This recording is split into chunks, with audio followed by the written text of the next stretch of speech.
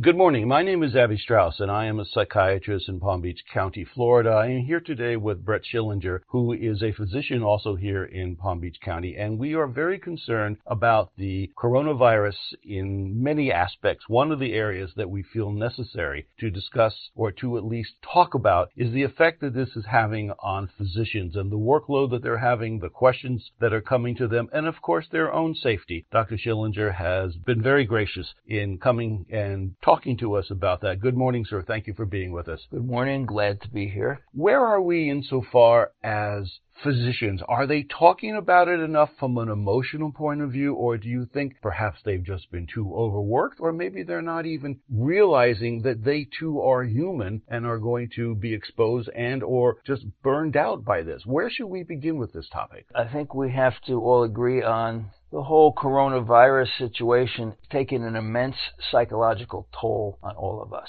All of us being physicians, physicians' families, our patients, the whole world. Physicians were not exempt from this psychological toll. Do we have any information or sense that physicians are reaching out to take care of themselves as they continue to do this very important work? That's a very good question. I think we know for sure that they need to take care of themselves. We always say we need to take care of ourselves so we can take care of our patients. There was a survey that was published on the Sermo site just the other day. They took a look at the stress and anxiety levels that physicians are feeling. They reported that 4 out of 5 doctors say that the COVID is causing patient anxiety and it's consuming their already busy days. Nearly half of the physicians said that they are experiencing personal anxiety to the extent that it's affecting their ability to handle the diagnostic and the discussions that they need to have on the outbreak in the practice. So we're not really sure if physicians are taking care of themselves the way they should be so that we can take care of our patients. That's critically important. And this patient anxiety, that they have to deal with this patient anxiety, and therefore it consumes the physician's already very, very busy days. Nearly half of the doctors report they're having personal anxiety issues tied in with their ability to handle and manage the outbreak both within their practice and within their personal community. They cite that 39% of physicians say that the anxiety from COVID is affecting themselves or their loved ones, and 20% say that they have anxiety because they actually are fearful of catching something from their patients. We know there's some things going on out. It's a very interesting point because, yes, psychiatry is different. We don't touch patients other than a handshake, which we're not doing right now. But almost every other physician touches the patient. The chance of some fluid transfer is there. You do surgical issues. You have to touch things at times. Obviously, the emergency room people are just inundated with people, and they have to touch people at times. We don't have enough of the protective gear. Is this making doctors hesitant, or is it making doctors angry? Again, any sense about this component that they are being asked to walk into a room that could be significantly dangerous for them? And as I say that, I must say I am so proud of so many of the people in our medical community who are doing this. There was a story on television the other day about a guy, an ER doctor. He needed to intubate somebody. The person wasn't breathing. He needed to intubate. He did not have a mask. He did it anyway. I can't applaud enough. But this has got to be taking a toll on physicians as well. You touch, we don't. What's it like? One of the problems that applies not just to physicians, but to everyone because of the whole social distancing. One of the latest words that has entered our vocabulary that wasn't here a few weeks ago is that everybody is a potential source of something you may catch from anybody who's a patient, from anybody you run into in a grocery store. And I think it sets up a whole new level of disconnect between one human being and another. And certainly that extends very pragmatically in the office setting. And that's why so many of our colleagues have taken the proactive step to move into the telemedicine arena. But as you referenced, in a lot of situations, you need to actually have some contact with the patient, whether it's a surgical thing. Certainly in my specialty of dermatology, it involves getting close and looking at things and sometimes actually feeling the texture of something. So this whole element is pretty much removed in the last couple of weeks. We've been keeping a social distance. We've been washing our hands a lot. We've been careful not to touch our faces and our eyes and our mouths. I think what this says is that as physicians, we face the same problems that everybody's facing. We're no different. It's just heightened to another level because we have an obligation through the profession that we've decided to go into that we need to help people. And this becomes a whole another emotional and psychological dilemma. You've committed yourself to your obligations to reach out and help people, but then we don't want to contract something. How far is our ethical commitment, and when do we protect ourselves and our families versus our patients? It's a very tough question, and I don't think everybody has come to that personal conclusion, although, again, I've seen so many people walk into rooms with sick people, doctors and nurses and the paramedics and everybody else. God bless them, but it's got to leave a trail afterwards of emotional, what did I just do? Am I okay? Can I go home? You mentioned how doctors are doing what they have to do, but afraid that they may be carrying something home. Where do doctors go to talk about this? Are they holding it within themselves? Any sense of what the medical community, what's happening to help support folks? Do we have any data? I think we don't have very much data, if any data at this point. Hopefully through programs like which we're instituting here this morning, having this discussion, and through other vehicles that we hope to set up through the Medical Society to share some of the psychological burden, that we'll be able to do some positive things. Historically, I think it's interesting to note that those of us who've been around for more than a few years, we were part of this whole situation back in the 1980s when AIDS first came onto the scene. And it was this whole same type of attitude. Basically, we want to help our patients, but are we going to catch something from them, a patient who may become ill or even die? And now, of course, that's repeating itself in the current coronavirus situation. In the specialty that I was in, dermatology, we used to see quite a few of the initial presentations of the HIV and AIDS patients before anyone else was even seeing them. When they had the Kaposi sarcoma, the purple bumps that were growing, you could see from across the room. They call you in for consults in the hospital and say, oh yes, we know what this guy has even before we do the biopsies. But the interesting point there in terms of what you were referencing is, remember that we were taught that you have to look at every patient as a potential source of infection. And I think over the years, in many cases, we've gotten pretty lax, and now that we have the coronavirus on the scene, we are refocusing again and looking at every patient, if not every person you see in the grocery store, as a potential source of infection. And it reminds us as physicians, unlike psychiatry, where you can have social distancing and still be very, very effective as a clinician, reminds us how important it is to take those infection control measures. Back to the days of HIV, when that first came out on the scene, we used to, unfair way, a lot of times, we would profile patients in our minds, at least, and say, oh, this is a patient who maybe is someone who's carrying HIV virus, so I better put my gloves on. And that's when they used to teach us universal precautions, that you need to be careful with every patient. And even in this day and age now, we're so sensitized in the last couple of weeks to the possibility of contracting coronavirus. Forget there's a lot of other infectious diseases that we're not even thinking about protecting ourselves from. So true. Everybody who coughs does not have coronavirus. And that's what we have to keep in mind.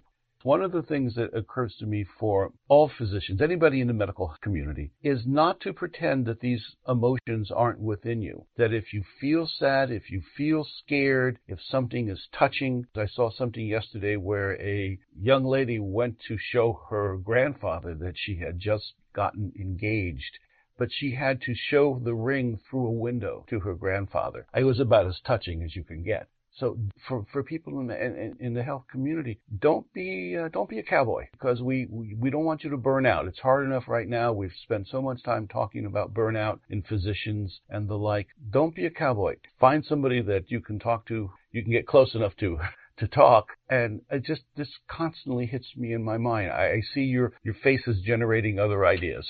I think we have to take a step back and not only think about training ourselves, but when it comes back to the patient care, yes, all specialties from primary care to wherever else we're going, we have to recognize the mental health component in taking care of our patients.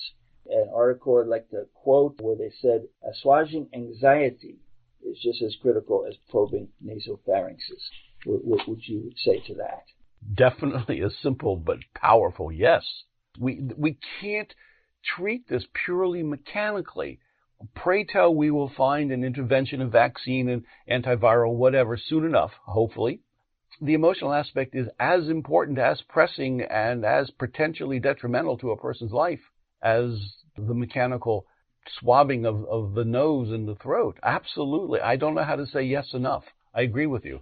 There's definitely certain recommendations that can be made. One of the things we always hear is how physical things, shortcuts to good mental health. I think this applies in this scenario. I wonder, though, sometimes if it isn't an oversimplification. We give advice like, oh, all you need to do is just take a walk. You need to do things outdoors. You should be doing more yoga, tai chi, meditation, breathing exercises, doing things like noticing small pleasures, a budding leaf, clouds in the sky, just paying attention to the taste of a piece of toast. These are all good pieces of advice, but when people are highly anxious, be our patients or as physicians as we're moving in that direction, is this enough? You're correct again. In my opinion, is that if someone is ordinarily not doing those things in life, for a doctor to simply say that, the patient will say, oh, this doctor doesn't understand me. I've had so many people this week tell me that they don't know what they're going to do. Their card club closed. They can't go out to eat. They can't go to the gym. And this is their lives and not our interpretation of life. So it's extremely difficult for these people to make this transition. And we work under the assumption that they have the ego capacities or other capacities to make that transition. They may not. This is difficult. Or the lady who comes in, the aide who comes in, is not coming in now. Or they're not getting money because somebody is not working and they can't pay for all these things. It becomes what we would call a psychosocial problem. And it's exploding. It's going to be here very soon. And we have to, as much as we can, defuse it. We may not be able to defuse it enough. So we have to stop making comments like, oh, it's under control, when it really isn't, or saying things like, don't panic, take it easy, relax. I mean, how many times have, over the years, we said things like that to our patients? Just take it easy. Mm-hmm. And clearly at this point, that's not enough. Again, I agree with you. There's been some interesting writings as to what it is underlying that's upsetting people so much in this scenario, both physicians and patients alike. From what I've read, it's been broken down to a couple of categories: fear, uncertainty, and loneliness. Yes. And how can we deal with each of those issues?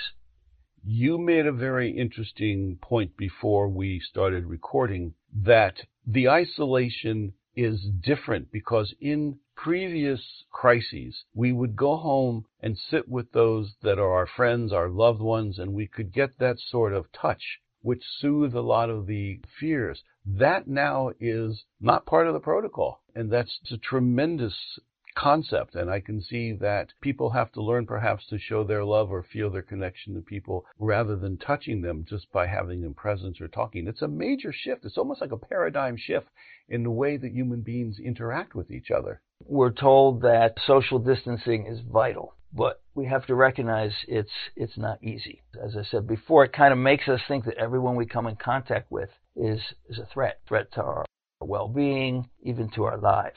And the protective measures that are imposed upon us lead to this feeling of loneliness.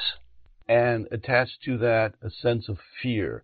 I suspect that a lot of people are very disappointed that medicine doesn't have the tools to protect them. Not everybody. A lot of people understand that we're not at that level of total control over things. But this is a clear indication of what our limits are. And maybe, I know some people come to me and they think we have magic. I wish we had magic, but we don't. And now they're really seeing it. And that can be a very depressing, disheartening, and dangerous thing if they just see no future. I'm worried about the number of depressions, and I'm worried about the number of suicides, frankly. I just don't know. I sometimes feel like we're giving a pep talk to people, but it's not taking away the real fears. And part of it, and again, you suggested this as well, part of it is there's too much on television. You have to back off. No question. I think probably one of the most important pieces of advice is maybe watch the news for 10 minutes in the morning, 10 minutes in the night, and the rest of the day just do something else. emotionally to be so obsessed with every detail. I mean, they have charts now, real-time charts, where you can see exactly how many cases there are in the world by country, how many deaths, how many, et cetera, et cetera. I'm sure everybody knows what we're talking about because they all have that on their computer, on their phone. They're tuning into this constantly. And it rises again to what was a person's life like before the crisis began? Were they news junkies? They don't know how not to be a news junkie. They don't know what to do with their time. Or I should say many of them probably do not. That was their focus. And so we are causing a very large paradigm shift in how people interact and how they deal with themselves for the day. You talked earlier about the suggestions, take a course. You got YouTube. Thank God we have YouTube. And it can be delightful to watch the history of 15th century something or other that, might be of interest to you. But if they've never done this before, it's very hard to get them to shift like that. Then the other element, which has begun to be discussed in the psychiatric community, are people who have depressions, who have obsessive compulsive disorders, who have germophobias, psychoses. There have been times when people have thought that, and it's rare, it's extremely rare, but they've thought that it's where people think that their skin has infectious things, and it's a psychotic process.